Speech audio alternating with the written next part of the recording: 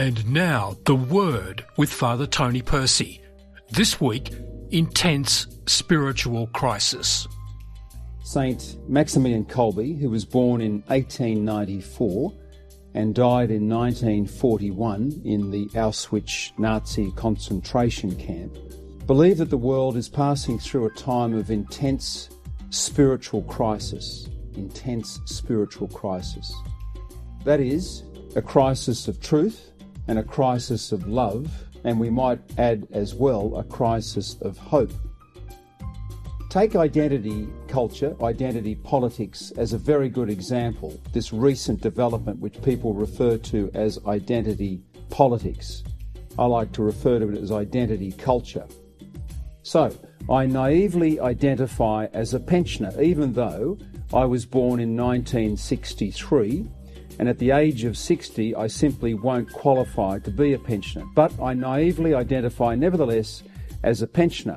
I go down to Centrelink here in Australia, one of our cities, and I produce my birth certificate which has on it, I was born on the 8th of April 1963.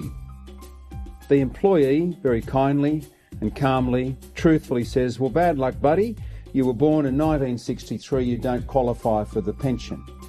It's a very good example of where I'm wrapped up in what I call my own truth, but in fact the truth is wider than me. I may naively identify as a pensioner, but in fact I'm not. I'm only 60 years of age. A simple but very good example. We know that the truth sets us free. That comes from a quote from John's Gospel, John 8. But identity ideologues, that's what I like to call them, identity ideologues, are peddling truth as power. Not the truth setting you free, but truth as power over another person, and so the truth should be rejected. So it's a caricature of what the truth is. We know that we are body, soul and spirit. So therefore, our bodies speak a truth, our souls speak a truth, and our spirit speaks a truth. We are who we are bodily. We are who we are in our souls, our minds, our wills, our memories, our imaginations. We are in our spirit, our capacity for God. These things cannot be denied, and if they are, significant damage is done to who we are as human beings. So, Kolbe's right. An intense spiritual crisis is with us. The first demonstration of this is a crisis of truth. But then we have also a crisis of love, and this is very important as well. In our time, mercy and forgiveness are certainly in short supply, and this is not good. Yet forgiveness, we know, is at the heart of our relationships because we are weak and we are sinful. That is the truth.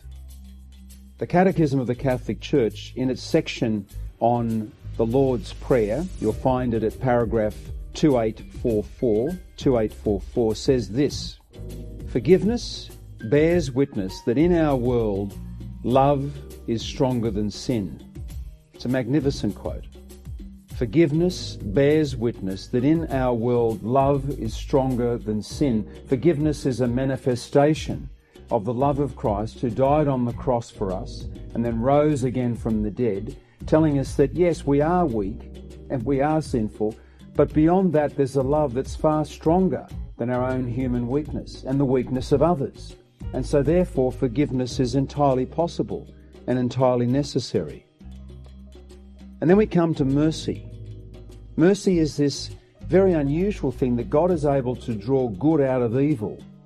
This is only something that God can do. So to quote St. Augustine, one of the great thinkers in the church, he says that God is so good that in his hands even evil brings about good.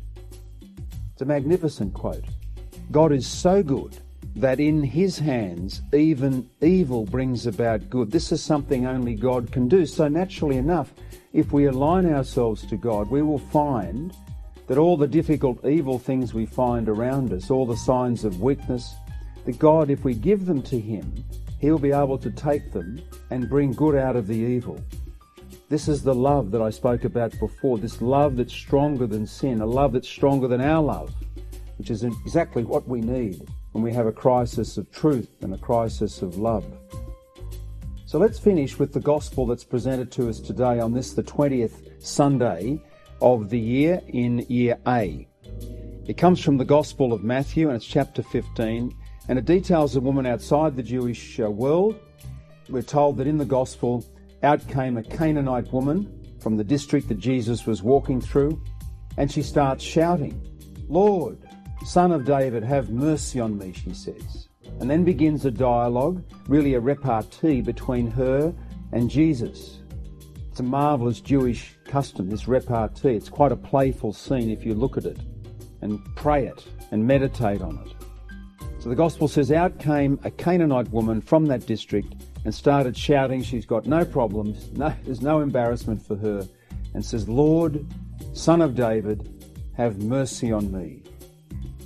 And notice that language, Lord, Son of David, have mercy on me. You'll notice this beautiful phrase, this beautiful petition, this cry for help, have mercy on me, has found its way into our liturgy right at the beginning of Mass.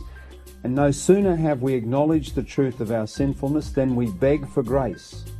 And we all say together, led by the priest, Lord, have mercy. Christ, have mercy. Lord, have mercy. That is, we're asking God to take what is evil in our life and the surrounding of our life and to turn it into good.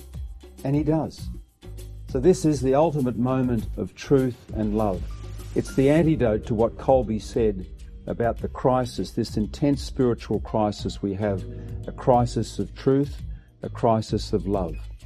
Let's not be afraid to acknowledge our sin and then to beg for the grace of Christ. This will be a moment of profound peace for each one of us.